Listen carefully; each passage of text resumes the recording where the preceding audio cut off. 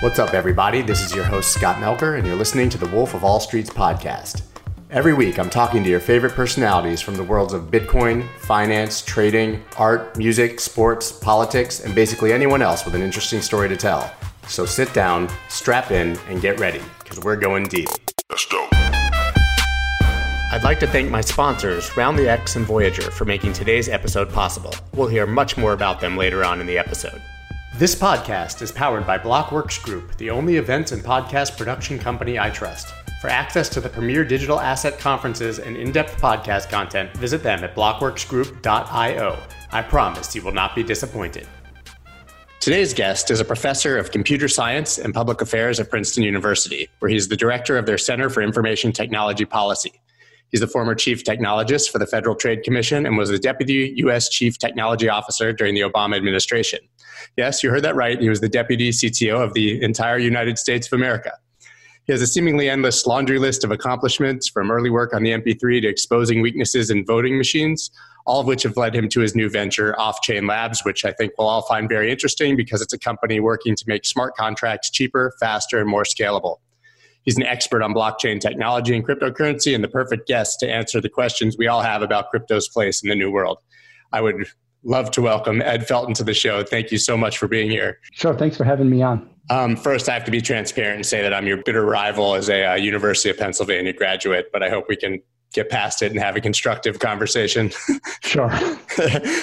So there are a lot of hot button issues that you're well versed in, but I would like to start with perhaps the most relevant at the moment, which is contact tracing. Can you discuss the importance of contact tracing in fighting COVID-19 and also its implications for our privacy? Sure. So right now we're in a mode where the disease where COVID is pretty widespread, and a lot of people are locked down. So this is working. The curve will bend down where the disease will start to recede. And then we have the difficult problem of how we can start opening things back up so that people can start going out, start working more, but we don't just have a resurgence of the disease and yo-yo back and forth between lockdown and open. So we need a way to manage it while we gradually open. And that involves a bunch of different tactics, including a lot of testing. But one of the important tactics is contact tracing. So the idea is that if a person tests positive for the disease, then everybody who they were in close contact with during a recent time while they were contagious is at risk of the disease. So you want to let those people know, and you want to advise them in some cases that they should try to self-quarantine if they can do that safely. So you want to know when a person tests positive, you want to know who was close to them recently. And so one thing to do is the traditional way is you just ask them, where did you go? Who did you recognize that was there? And then somebody calls those people on the phone. But people are moving toward augmenting that with a technology approach. So the idea is everybody might have an app on their phone, and those apps would figure out who's been near them.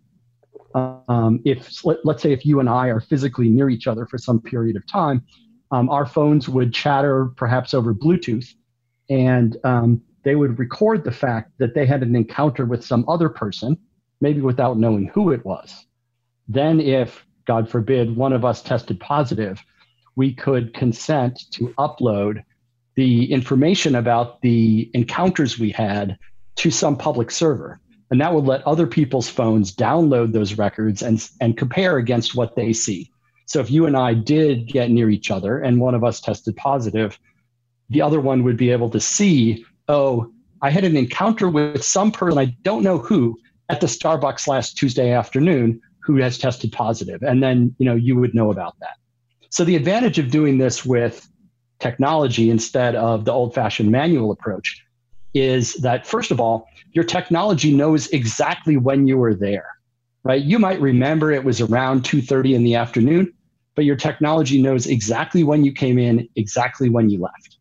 The other thing is that you might remember if you saw somebody you recognized there, but a lot of people in the place might be strangers. And after the fact, if somebody just asks you, you don't know who they are. And technology can help you figure out when two people who are strangers were actually near each other in the past. So that's one of the things you can do to try to help manage the disease.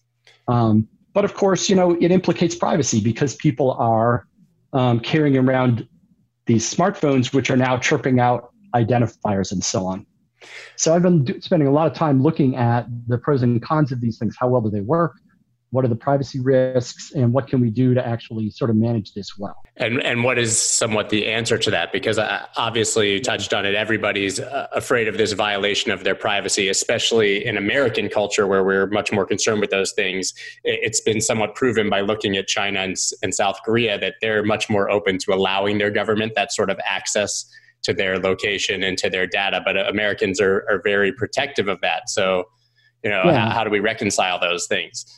Well, so in the US and in Europe, if we have apps to do this, they will probably just notify the individuals that they were exposed rather than notifying the government.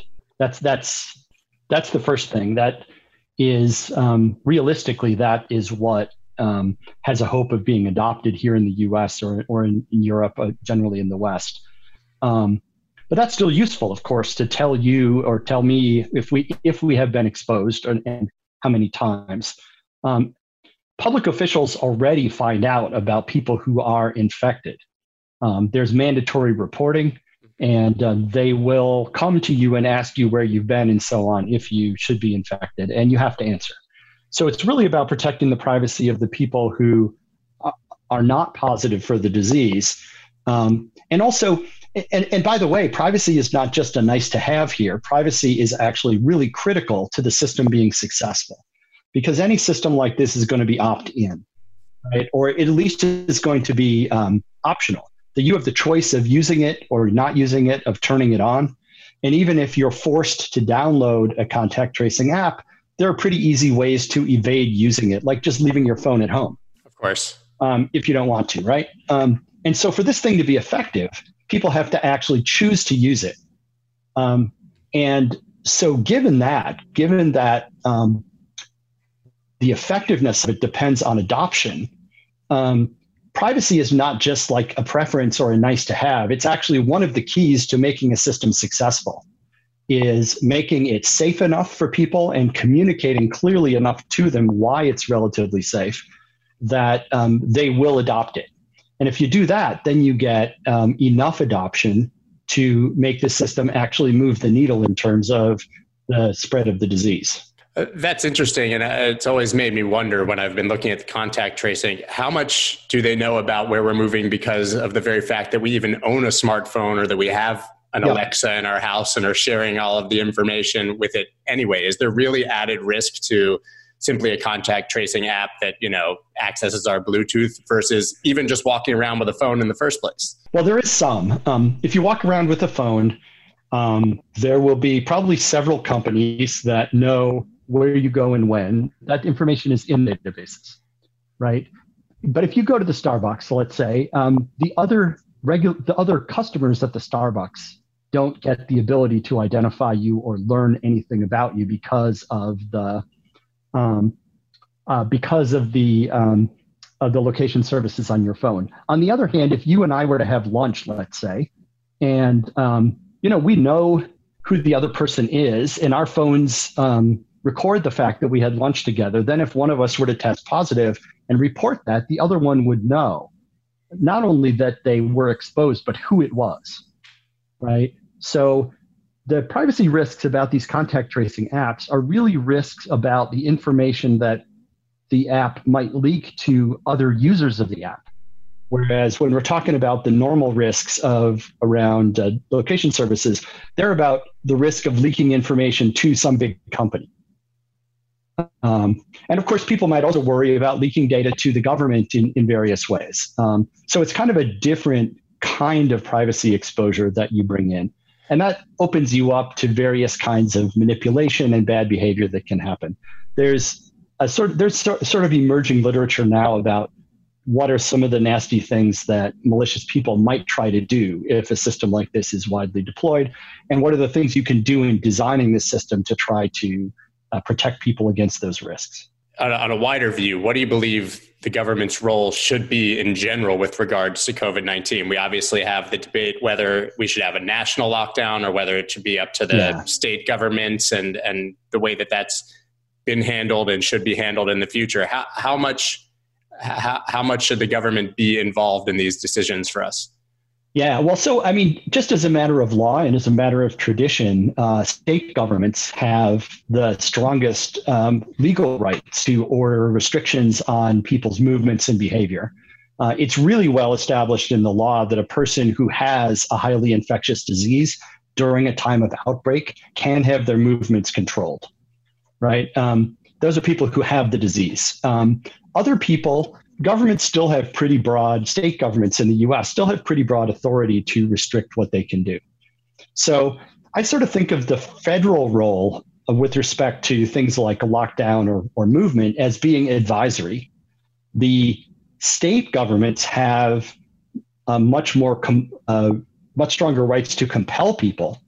But even if the state says, okay, everybody, go ahead and go where you want, individual people will still also just govern their own behavior, right? If you and I don't think it's safe to go out, then we're going to go out less. And we saw this for example, in the UK. Before the UK government issued any orders about lockdown or not going out in public, there was a drastic drop in the number of people who went to sports events and theaters or any kind of public gathering, because members of the public were deciding for themselves that they wanted to limit their exposure. The UK was crazy because initially their approach was going to be herd immunity. And I think the cross messaging was very confusing probably from their government. So that's a really good example.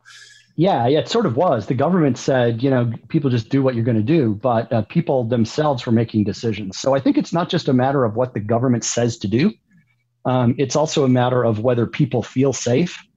And one of the interesting aspects of this particular outbreak is that there's a lot of information available online to the public about the prevalence of the disease. There's a lot of information about where people go. Google's publishing information about how many fewer trips people are making to the supermarket or the pharmacy or public parks than in a state by state or county by county level. So we really have a lot of information, and we're seeing members of the public making decisions for themselves about how to change their behavior. So it's a really complicated dynamic, and not just sort of open or closed, and not really just up to any one level of government. That makes sense. So outside of Zoom, which we're using right now, and similar things, are there any specific technologies that you're interested in that you see emerging to help make life in isolation more palatable if it continues like this? Yeah, I mean, we're seeing a bunch of things happen. Some of it is not so much, technologies are playing an important role, but some of the stuff is non-technological. We're seeing changes in social practices, people having social events online and new kinds of social events. We're seeing entertainment venues that are streaming various types of content or trying new business models. So we're seeing a lot of innovation. We're also seeing some social innovation as some sorts of businesses try to stay open. So in my area, for example, some of the restaurants have set up programs where you can donate to the restaurant and they will then make meals and deliver them to healthcare workers and first responders and so on. And so this is a way to support the people who are on the front lines and taking risks for all of us. And at the same time, trying to keep your local food ecosystem going. So, people are innovating in those ways, probably more so than technologically. But of course, there's a ton of technology work going on to try to change important systems. So there's a lot of stress on, say, unemployment insurance systems. And you saw that here in New Jersey, this call to go out for COBOL programmers, right? COBOL hasn't been a leading computer programming language since maybe the 1960s. Wow. And yet the state's unemployment insurance system apparently runs in COBOL. And so if they need to scale that up, they need to add new functionality to support the new, stimulus programs and so on that run through those systems. You're seeing it in things like voting as well, where states and counties are working to figure out how they can conduct elections without anybody coming to the polling place, or with like way more people voting by mail than ever before. So lots of tech challenges in government to adapt to these changes, because we don't know how long we're going to be in this mode where people are trying to minimize their public contact. It could be 2 years, not 2 years locked down in our homes, but maybe 2 years of things being, say, halfway back to normal. Mm-hmm. Restaurants with people sitting 10 feet away and movie theaters with every 6th seat and things like that. So basically social distancing. And still a lot more, social distancing and many more restaurants operating in a takeout only or takeout mostly mode. Public transport being with people spaced out to, say, a third of the normal load. Many, many more businesses doing work from home if they can. So we're not going to be back to the previous normal probably for quite a long time. Yeah, I think I definitely expect a new normal for many, many years. And people who are at risk are still going to remain almost in this state of quarantine and isolation for a very long time. So a large percentage of the population, even if everybody else tries to go about their business, is going to really be stuck, I think. Yeah, and I think everyone will be making changes kind of at the margin. You just hesitate a little bit more to go to that, crowded party, to go to a crowded venue. You'll stay home more. You will take fewer business trips. I think everyone will adapt until we have widespread vaccination. I agree. And that'll happen eventually, but it'll be a while. Yeah. So you touched on this before. We constantly hear from the current administration, certainly, about the pervasiveness of voter fraud, the purported dangers of mail-in voted, and the other supposed issues. On more than one occasion, you've actually exposed the weaknesses in voting machines in the past, correct? So can you first tell us about those experiences and then perhaps share your thoughts on how difficult it would be to digitize voting and move beyond this arcane system? Back after the 2000 election, the 2000 presidential election, if you recall, was an incredibly close election decided by a few hundred votes in Florida. I'm a Floridian, so I recall it well. Right. So, and after that, there was a push to try to upgrade and improve voting systems. After the sort of chaos that happened in Florida with punch card ballots and so on. And one of the things that happened was a real push toward more computerization of the voting process itself. And that led to some real risks. One of the hardest things in elections is how you make sure that the votes that you count are the same votes that the voters cast. So the traditional way of doing that, if you have paper ballots, is you have a ballot box that sits on the table in the middle of the room with everybody watching. And at the beginning of the day, you open up the ballot box, everyone can inspect it and see that it's empty. And then you just watch and make sure every voter puts one piece of paper in there. At the end of the day, you lock it up or you dump out those ballots on the table and hand count them in front of everybody, right? That works really well. But if you were to just like have a tablet, an iPad on the table with voting software, and the voter just pushes, buttons just touches the screen with their finger to record their votes, you have this big problem, which is at the end of election day, there's some bits in the memory of that iPad that says how the voters supposedly cast their votes, but you really don't have a way of knowing whether that has any relationship to what the voters actually did, right? Because the one thing we know about computer memory is it's just like really easy to change it. And software inside that device can do almost anything. So my team in my lab at Princeton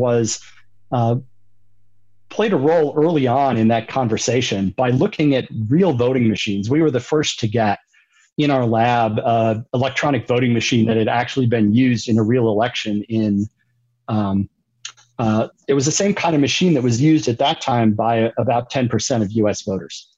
And we took it apart and we sort of, we wrote a whole paper where we talked about what's inside this thing, how does it work? And we also showed that it was relatively easy to modify it to change votes, to basically steal an election.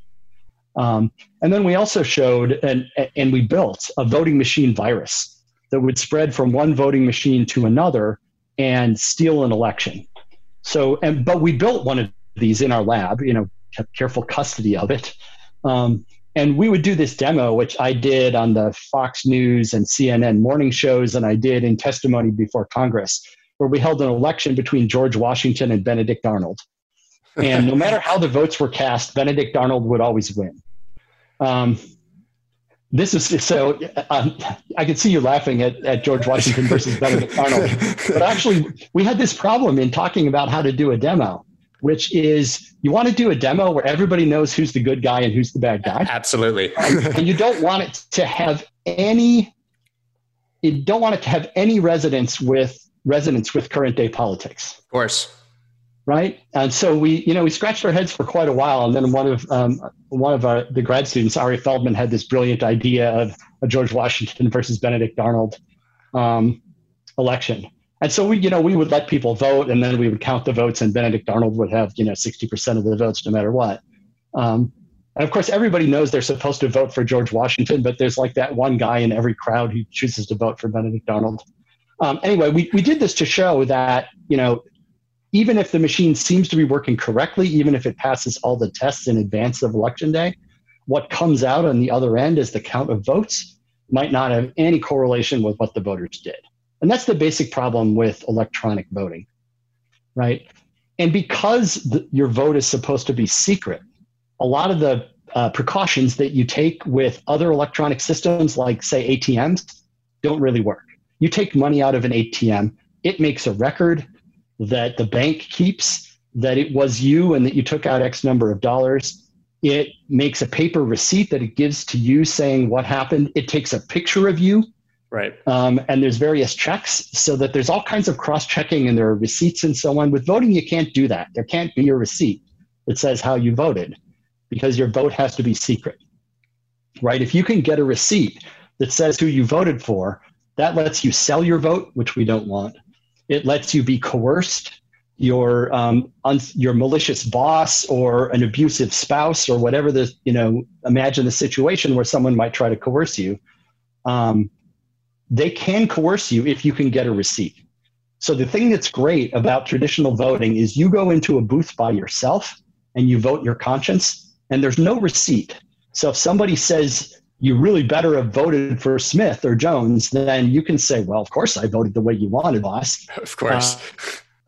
If someone tries to pay to vote, you can take their money and just vote how you want. And so the lack of a receipt is really important. Anyway, so doing this in a purely electronic system really is something that is beyond the state of the art. Nobody knows how to do it in a purely electronic system. There has to be, in practice, some piece of paper that the voter sees that has a good chain of custody from the voter to election workers, which can serve as a record. You can still use technology like a scanner to scan the paper ballot, but there needs to be a chain of custody, and you need to have the ability to cross-check the paper record against the electronic record after the election. And so there's been a lot of work on that. The good news is that in most places in the US have moved toward more secure system. And vote by mail is an example of that. If a good vote by mail system, the voter fills out a paper form. There's a pretty good chain of custody that goes through the post office. There's a protocol involving people sealing it in an envelope and signing over the seal.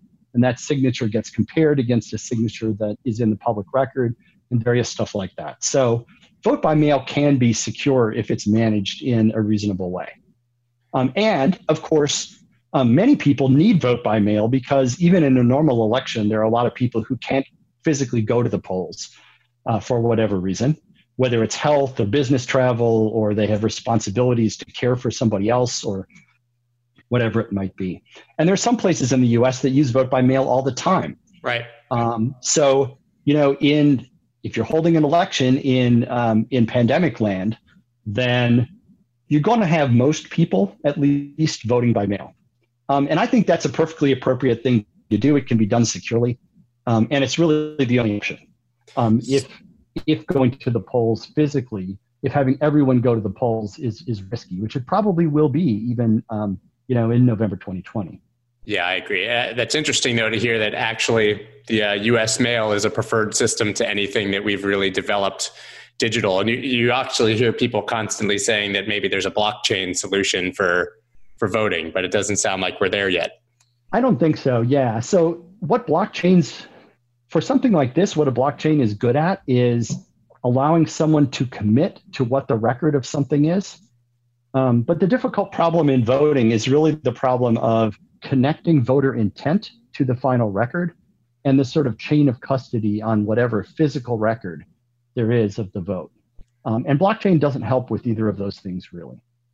Blockchain can be helpful as one piece of a larger protocol, but it doesn't solve the hard part of the problem. So what is the blockchain best for? I mean, in general, I think of blockchain as being good for a few things. The traditional use of blockchains before they got tied to cryptocurrencies were as a way of keeping a tamper-evident log of something. Would be like people would commit publicly to what was in a particular record, and those things would be chained together and they would be hashed so that so that you couldn't tamper with the record after the fact. And so there's a long history going back to like the 1990s of the use of blockchains for things like notary services, right? But now, of course, there's two new things. New thing number one is cryptocurrencies based on blockchains. That was the Satoshi invention with Bitcoin. And the idea that you can create these digital currencies and trade them online via a public ledger, right? That's a huge change, and it's a new form of money, a new money technology, and new money technologies are really rare. And then, of course, the other thing is smart contracts, right? And so what this lets you do is it lets you move from sort of, if the first phase was that blockchains were ways of storing records, and the second phase adds on to that currency and exchanges and transfers of value. The third stage is smart contracts. And what that means is that you can use a blockchain to make a sort of a trustless computer, right? One of the biggest fundamental issues we have with trust online is that if people are interacting and engaging in some kind of, let's say, market activity online, and that's mediated by technology, that technology has to be on somebody's computer, right? If you're interacting with some company, the records are kept on their computers and the activity happens on their computer. And that means you have not much control over what happens, and you might not have transparency to what's happening. It could happen instead on your computer, but then the company's in the same position. They lose a lot of control over what's happening. They may lose a lot of transparency into the process. So what we wanted was to have, what everyone wanted was to have neutral territory, right? To have something which could do anything that a computer could do in terms of interacting with people, and do it in a way that's trustless so that everyone knows what is happening. Everyone knows what the record is that's kept. Everyone knows what the software is that's running, and everyone can see it as it goes, right? That's kind of the trustless world computer. And smart contracts let you do that. So I view that sort of as stage 3 of the blockchain revolution. And it opens up all kinds of new functionalities beyond just keeping records and giving people money. Roundlyx.com is one of my favorite companies in the entire crypto space. What they do is they take all your small purchases and they round them up to the nearest dollar and invest that money into any of 25 crypto assets of your choice. They integrate with your favorite exchanges so that you can round up into different assets all at the same time, and they do this all without ever holding any of your Bitcoin. This is by far the best way to dollar cost average into Bitcoin. You'll never even notice that the money is gone from your account, and you'll look up one day and hopefully you'll have made thousands and thousands of dollars on crypto. Go to roundlyx.com and use the promo code WOLF for $4 of free Bitcoin after making your first roundup or purchase. That's roundlyx.com and code WOLF for $4 of free Bitcoin. Are you sick of paying ridiculous fees to trade crypto? It's time you try Voyager. It's hands down my favorite place to buy and trade crypto, and it's 100% commission free. Voyager gives you easy access to more than 30 top crypto assets, and you can instantly transfer cash from your bank account so you never miss a trading opportunity. Even better, you can now automatically earn interest on your crypto holdings. Currently, they're offering 5% interest on Bitcoin and 6% on USDC. Yes, you heard that correctly, 6%. And there are no limits or lockups, which means your funds always stay liquid. Find out why so many people are making the switch to Voyager. Visit investvoyager.com or search for Voyager on the iTunes or Google Play Store and get $25 in free Bitcoin when you use the promo code SCOTT25. That's investvoyager.com, promo code SCOTT25 for $25 in free Bitcoin, and start trading today. So that moves into what you're doing now, correct? OffChain Labs, your new company. Yeah. That's what you're doing. You're making smart contracts cheaper, faster, and more scalable, as you said. Can you talk a bit more about specifically what you're doing? Yep. So I talked about why this notion of like a trustless world computer is incredibly powerful. But the big problem is that the ways that people have figured out up till recently to do those things, to build that world computer, is really slow and limited. So Ethereum was the first widely used system that offers trustless smart contracts. And so Ethereum is like a sort of shared computer that all users of Ethereum around the world share. And that computer is really limited. So it has about the computing capacity of maybe a tenth of a laptop that everyone in the world has to share. Storage on that world computer costs maybe 100,000 times, maybe 1,000,000 times what it costs on Amazon Web Services to store data. So it's very limited, very expensive compared to the kind of things that people want to be able to do with computers, right? And so when I started working in this space, when our team started working, one of the big challenges was how can we lower this cost and how can we raise the capacity of this world computer? And one of the key ideas there is what we call a layer 2 chain. That's a pretty widely used term. The idea is if a bunch of people want to get together and have some interaction that's going to be operating in a trustless way via some, let's say, market that is defined by some software. They want to set up their own market. They want the rules of that market to be transparent and to be enforced in a trustless way. One way to do that is to run that on a shared computer, a trustless computer like Ethereum that everyone in the world uses. But it would be better if just the participants can get together and they can work it out among themselves. And then the worldwide sort of base layer computer like Ethereum is just there for the purpose of resolving disputes. Right? And so if you do that and you do that in a clever way, then the participants in a particular interaction can just talk among themselves, but it can still be trustless in the sense that if there are 1,000,000 people involved in this interaction and you say this is what the trustless computer should do next because the rules, you can enforce those rules against the other 999,999 people by appealing to the layer 1, to let's say Ethereum.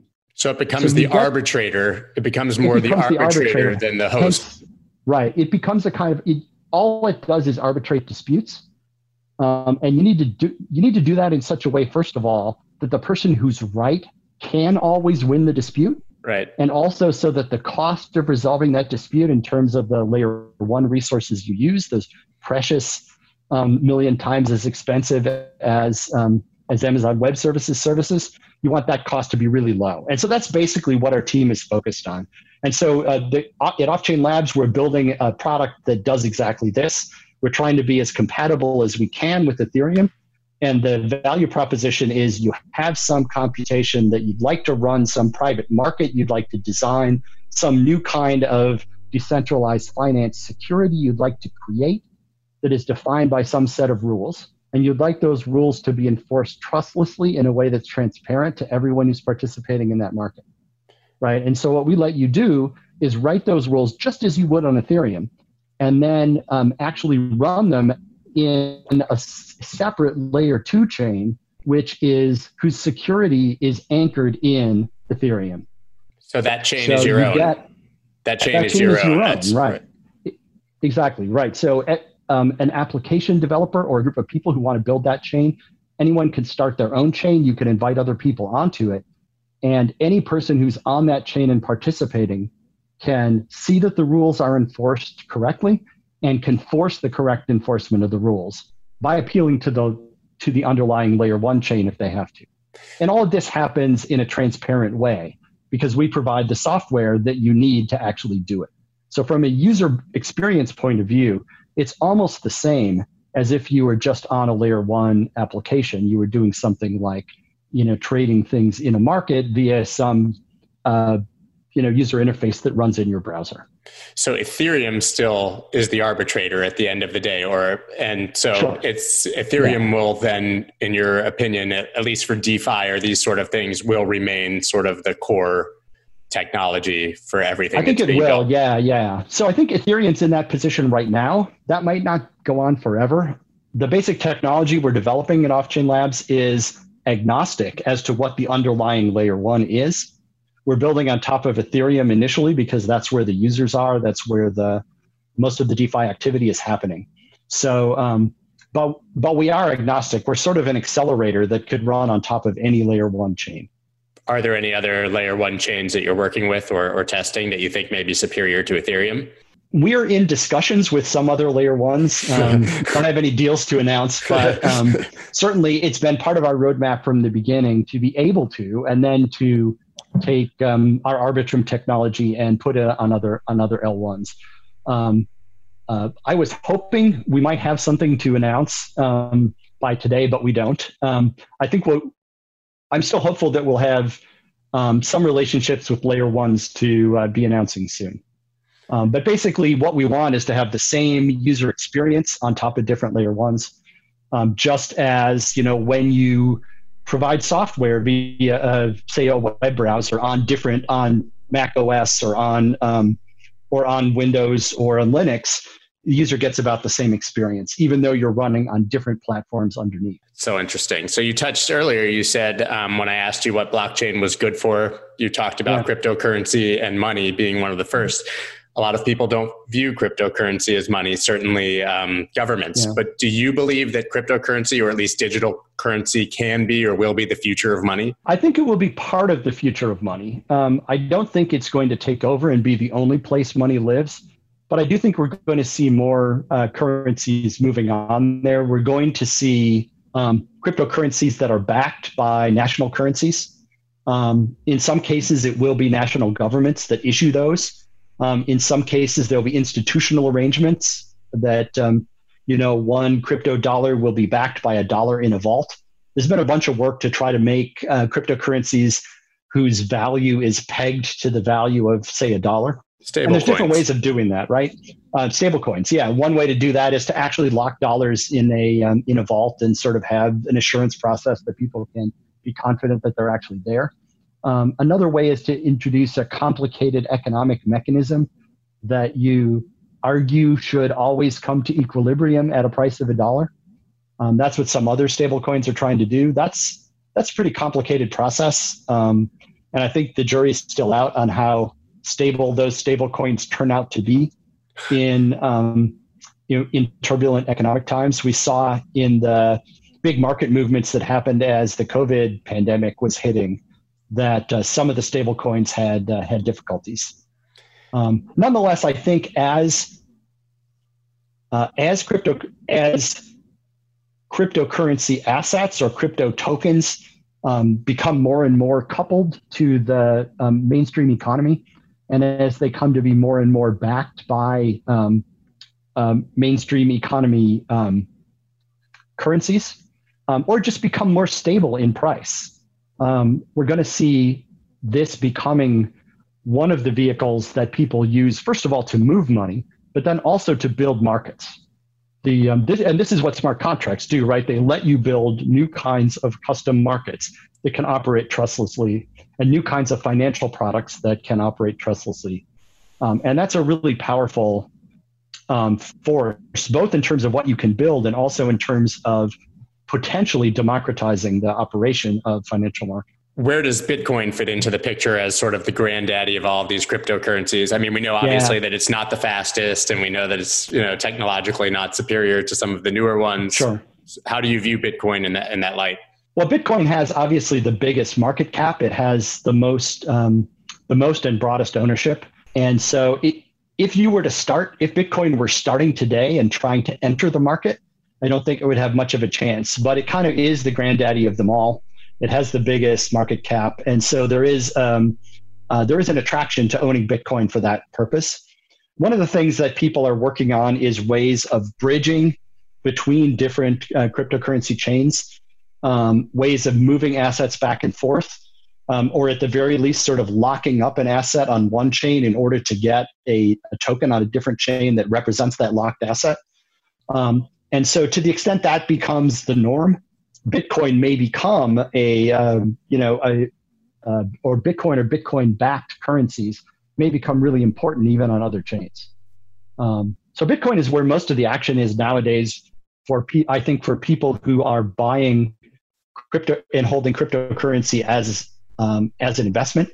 But I think ultimately from the technology standpoint, the Bitcoin technology is not in the lead and is not likely to be in the lead. It's more Bitcoin will more and more be a coin, whereas other chains are platforms for new innovation. You've actually, I know that you testified in Microsoft in the big Microsoft antitrust case, yes. Which sort of leads to Libra and Facebook. So we talked about where Bitcoin fits. We talked about, Ethereum. Where does something like Libra fit into the picture? Well, I think Libra as a technology in itself and as a particular sort of institution is in a really complicated state, right? Facebook came in and they wanted to they entered with a shock and awe strategy. They came in and said, we're this huge company. We're putting huge resources behind this. We have all of these companies and institutions lined up behind it. And there was a backlash against that. I was a little surprised that Facebook came in, announced what they did when they did, because although they had all of these institutions and relationships lined up, the technology was really still pretty early in its development.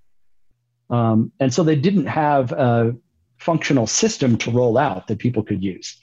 And then, of course, there was backlash against that. There was concern about whether this was an attempt to work around the international currencies controls system and national economic policy and so on. There's a lot of pushback for that.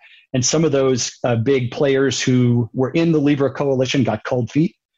So now we really don't know what's going to happen with Libra. But we can sort of back off and ask, is something like this, a cryptocurrency created and backed, implemented by some big company, is that a thing we're likely to see in the future? And I think probably yes. A company like Facebook has a natural advantage. They have a touch point with many consumers. They have the ability to integrate payments into the sort of flow of people's interactions. Like the ability to give someone a payment, leave someone a tip, send someone a birthday present of currency on a social network, and have that be integrated into the happy birthday message you give them or whatever it is. That ability to integrate the user experience is probably useful. The having a big company with the sort of brand equity and what, in some degree of consumer trust that they have that is designing and standing behind something, also pretty valuable. So it's actually surprising that we haven't seen more of that kind of thing. There's a different strategy Facebook could have used. They could have said, we're doing Facebook coin and it will, it'll work with other currencies and it's going to be optimized for using with Facebook and via the Facebook app and Facebook user interface. And that would have been a different kind of approach. One that doesn't, try to be tied to world currencies and, and have like big Swiss banks involved in it and so on and so forth. Yeah, they came out of the gate as if they were going to somewhat replace the US dollar as a reserve currency because they had access to so many people all over the world. And I think that obviously scared a lot of people. Also, in context, they were already in the spotlight for the Russians' involvement in the United States election and all of those things. So I don't know that and Facebook all that is stuff, right. There are actually some interesting technology ideas in Libra. And another route Facebook could have taken is to say, we're designing an API and a way of thinking about building a cryptocurrency that is valuable. We're doing research in how to build cryptocurrencies, and we have this product that builds on that. They could have done that as well, but of course, that was not the path they picked. So we touched on your involvement in the Microsoft antitrust case and with voting fraud and all these things. So obviously, you have a really innate knowledge of hacking and what hackers do and how they approach these things. To stop a hacker, do you need to be somewhat of a benevolent hacker yourself? I've never been able to ask someone this question, but yeah, if you're going to be a white hat person in the computer security space, it helps to be able to think like the bad guys do, to be able to think like attackers. It's not the entirety of what you need to be able to know and do. But it's really useful to be able to think in a creative and systematic way about like what could go wrong, how could people abuse a system? Because if you aren't able to do that, you're probably going to miss some types of abuse or some types of problems that might crop up. Now, once you know what the problems are and what it is that the bad guys might be trying to do, then you need to use a different set of tools to figure out how to build a system that is going to stand up against those attacks. That's a different skill, but it for sure helps as a starting point to know, how might this thing break? What might go wrong? And you need to be able to think systematically about how to break stuff in order to do that. How do you develop that skill set? I mean, I know that you obviously have a long-standing history from somewhat the early days of programming and computing from what I've read. But I mean, how do you develop that hacker mindset and skill set so that you actually get to the point where you can be on the good side of that fight? Well, so, I mean, it's really by experience. You learn to figure out what can go wrong by doing the exercise over and over. And so for me, it came through research that, my team and I started doing research in failure modes in certain kinds of systems, how certain kinds of systems could be broken. We followed the ethical path, which meant that we were experimenting in our lab with systems that we owned. So, we were only stealing from ourselves and breaking into our own systems. But even so, you can really figure out a lot about certain kinds of settings.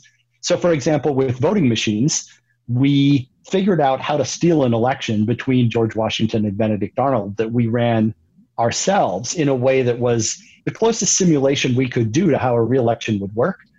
But what we obviously were not willing to do and didn't do is to try to actually mess up a real election.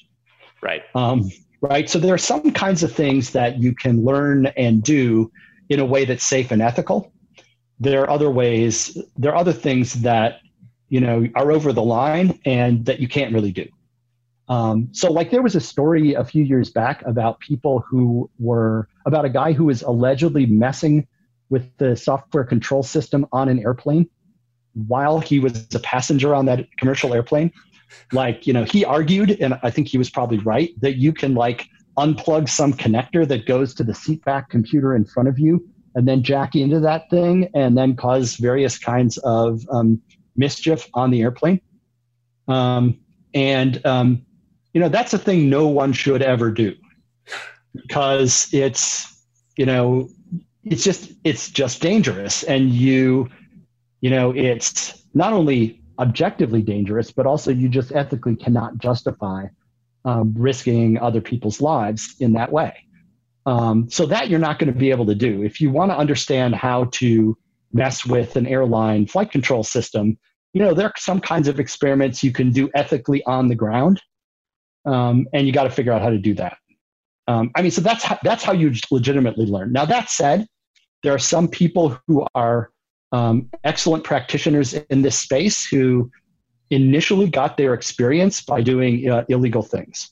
Mm-hmm. Some of those are people who, have served jail time and gone straight. Some of them are people who are just very lucky that they didn't get caught. But people who have, long track records of being on the good side of these things and not crossing the ethical line, even if they did as teenagers do illegal things. Now, there are some people who are prominent in the field who have that background. I am not one of them. Nonetheless, we have to acknowledge that.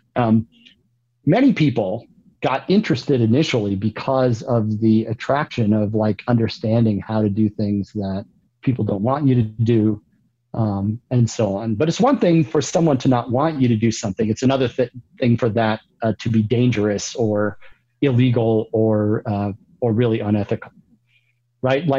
voting machine companies really didn't want us to figure out that their machines were flawed and demonstrate that that was the case. But we had every right to do it, and we did it in a way that was safe and in a way that benefited the public. That makes sense. So I have to ask, what does it mean to be the Chief Technology Officer of the United States? What does that role look like? Yeah, I was the Deputy Chief Technology Officer. So what that meant is I was on the White House staff. And I was in a sort of senior advisor role to the president and his advisors at President Obama at that time to give advice about what to do about policy issues related to technology. So, what we on the US CTO team did as a team was a bunch of things. We did work to try to help the government get better and smarter about its own use of technology. How can government recruit great tech people into government service and unleash them to actually solve problems for the American people? We did work on advising about policy decisions where technology was important. So this is things like encryption policy and cybersecurity policy and things like export controls and so on. There was, as well as oversight of some of the things that government does related to technology, including things like intelligence agencies and what they do. And then sort of the third stream was about how to make the United States a better place to learn and do technology. So this is things like computing education. It's all kinds of policy issues that make it easier to build and run a responsible startup. It is making sure that that the best technologists in the world are able to come to the United States and are able to do work here and all kinds of stuff like that. So it's pretty broad ranging. But one thing I should say is that the US CTO role and the role of the US CTO office, it's a policy advising role. There's a separate chief information officer whose job was to make the trains run on time in federal information systems, make sure that everything that the government does that involves the use of computers is secure and that procurement is done well and all of those things. So we were in a policy advising role. And I ended up working on a lot of different topics when I was there related to things like election security for the 2016 election, as an example. But I also worked on stuff like, regulation of self-driving cars and other stuff. Well, you said that part of your role was making it easier for this to be the center hub of technology and programming. Do you think that that is the case in the United States, certainly in light of how difficult it's been to somewhat recruit foreigners, I would say, in the past years? I think the U.S. is still in the lead as far as this goes, but our lead is not as big as it was. I think the environment is not as friendly as it was in the past. And certainly when you talk about immigration, right? The U.S.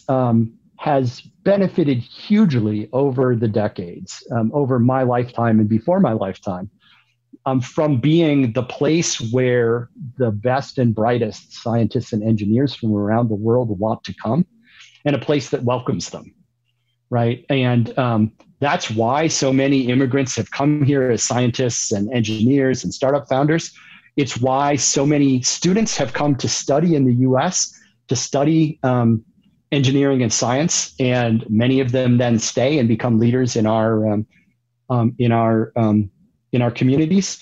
And that has been our traditional policy. And I'm afraid that in recent years we've really sort of stepped away from that policy in a way that is short run and especially long run harmful to us.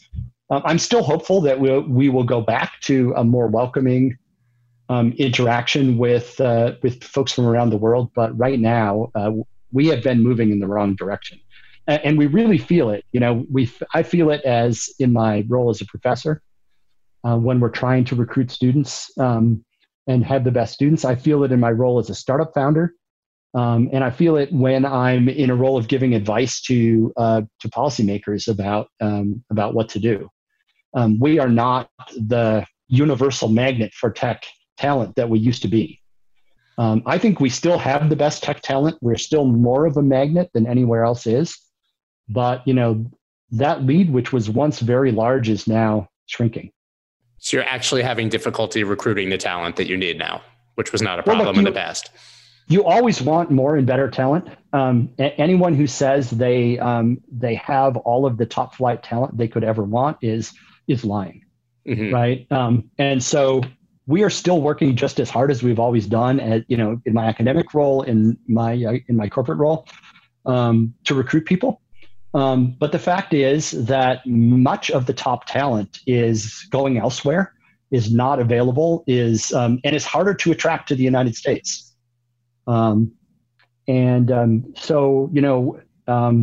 So we don't have the advantage we used to have. Yeah, that makes sense and seems, I guess, somewhat obvious at this point. You touched on that role in the White House and your role in the 2016 election. So I have to ask, how much influence did Russia have? How much were we at fear of? Yeah. I guess it wasn't hacking. I guess it was more of a misinformation campaign. And what's your take on that?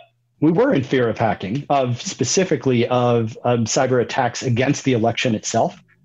On election day morning, I went to work wondering whether there was going to be a big cyber attack against the election. We thought probably not, but we certainly had seen indications that Russian-affiliated actors had been laying groundwork for a cyber attack against the election.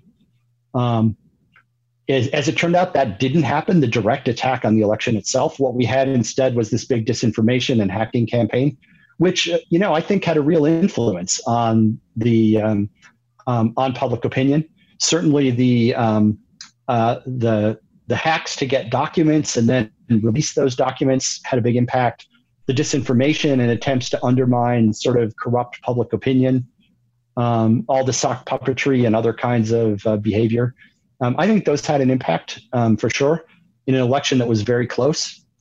We'll never be able to say for sure about the what ifs, but there's no question it happened and that it had some non-zero influence. The good news was we didn't have a cyber attack on the vote counting. We could be confident at the end of election day that the voters got what they wanted. And we were not sure in advance whether that was going to be the case. I think there's a risk again about the 2020 election that, we are for sure going to be seeing and already seeing disinformation and other tactics. I think we'll see more sophisticated forms of influence operations. And, the big fear is that we'll also see a cyber attack that tries to corrupt the vote counting. I was going to ask, so how do we stop that from happening this year? Is there anything that we can do, or are we at the liberty of those who are trying to influence us? There are things that can be done to reduce the risk. And I think a lot of those things are happening. COVID-19 has thrown a real monkey wrench into everything. And the plans to secure in-person voting will turn out to, will get supplanted by plans by more effort on trying to better secure vote by mail systems. That is something that we can do and that we can manage. But, our election system in the U.S. is highly decentralized. It's run by states and counties and localities. It's run by volunteers who work in the polling places. And because of that decentralization, there are there are many possible places where things could go wrong. And, it's all about building a system that is resilient.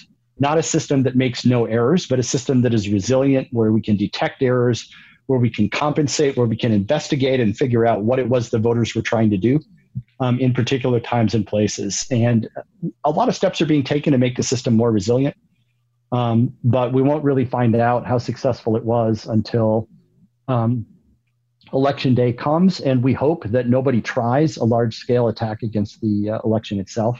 And if they try, we hope that the system proves to be resilient enough. But we won't really know whether we've achieved that until, the unfortunate day when it becomes necessary to actually try to recover from a problem. Does all of this chaos and uncertainty from COVID-19 actually make us more susceptible to something like that and make it easier for someone to exploit our election? It's hard to say. It certainly changes the task. A lot of well-laid plans and a lot of effort that went to securing in-person elections may turn out to not matter as much. So we now have a new election security task, which is different from what we thought we were going to have to deal with, and that is how to secure larger scale vote by mail operations. Because I think that's where a lot of voters are going to go, even if in-person voting is open in a lot of places. I think a lot of voters will choose to vote by mail. And I think responsible policymakers will allow people the option to vote by mail in larger numbers. Are you confident that we have responsible policymakers who are actually going to allow that? I mean, we just saw in-person voting in Wisconsin during a time when they were supposed to be sheltering in place. And we can clearly see that our federal government, at least to some degree, is trying to discourage or even block mail-in voting in general. So how do we reconcile that? So there are certainly people who are trying to block in-person voting. There are other people in the federal government who are working hard to make it available and safe. That's good to hear. Well, I mean, certainly one of the things I've learned all through my interactions with government is that government, and the federal government especially, is not a unitary entity that has one opinion, one purpose, and one plan. It is by design a very fragmented and decentralized entity. Even the executive branch is not a unitary entity in practice. And so we see different people pulling in different directions. You talked about what happened in Wisconsin. I thought that was quite irresponsible to create a situation where there was not flexibility around in-person voting. Not flexibility around vote by mail to the extent there should have been. And as a result, many people had to put themselves at risk to vote in person. That should not be happening. It should never happen. Shouldn't ever happen. And, certainly it looked like some policymakers were doing that as a tactic. And I think that's really unconscionable, should not be happening. The idea that everyone who is allowed to vote, permitted to vote, should be able to vote, and that should be permitted in a way that's safe.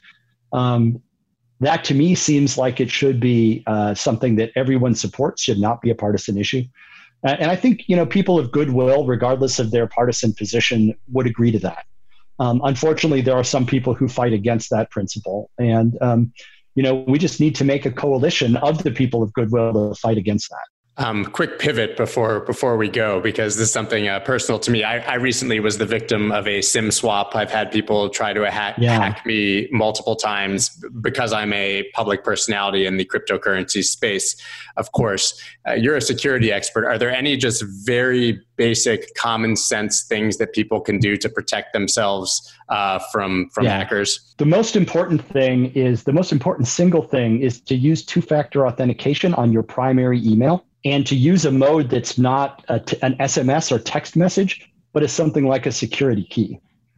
That is a foundation on which you can build your security, right? Strong passwords and two-factor authentication, especially on primary email, because your primary email is what gets used to reset or recover passwords on many other things.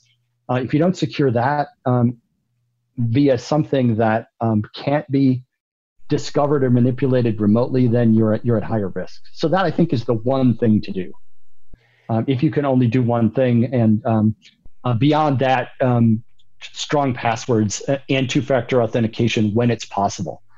If there's one thing you could buy, it's probably a security key. Yeah, I use a YubiKey. A YubiKey is a great option. Yeah.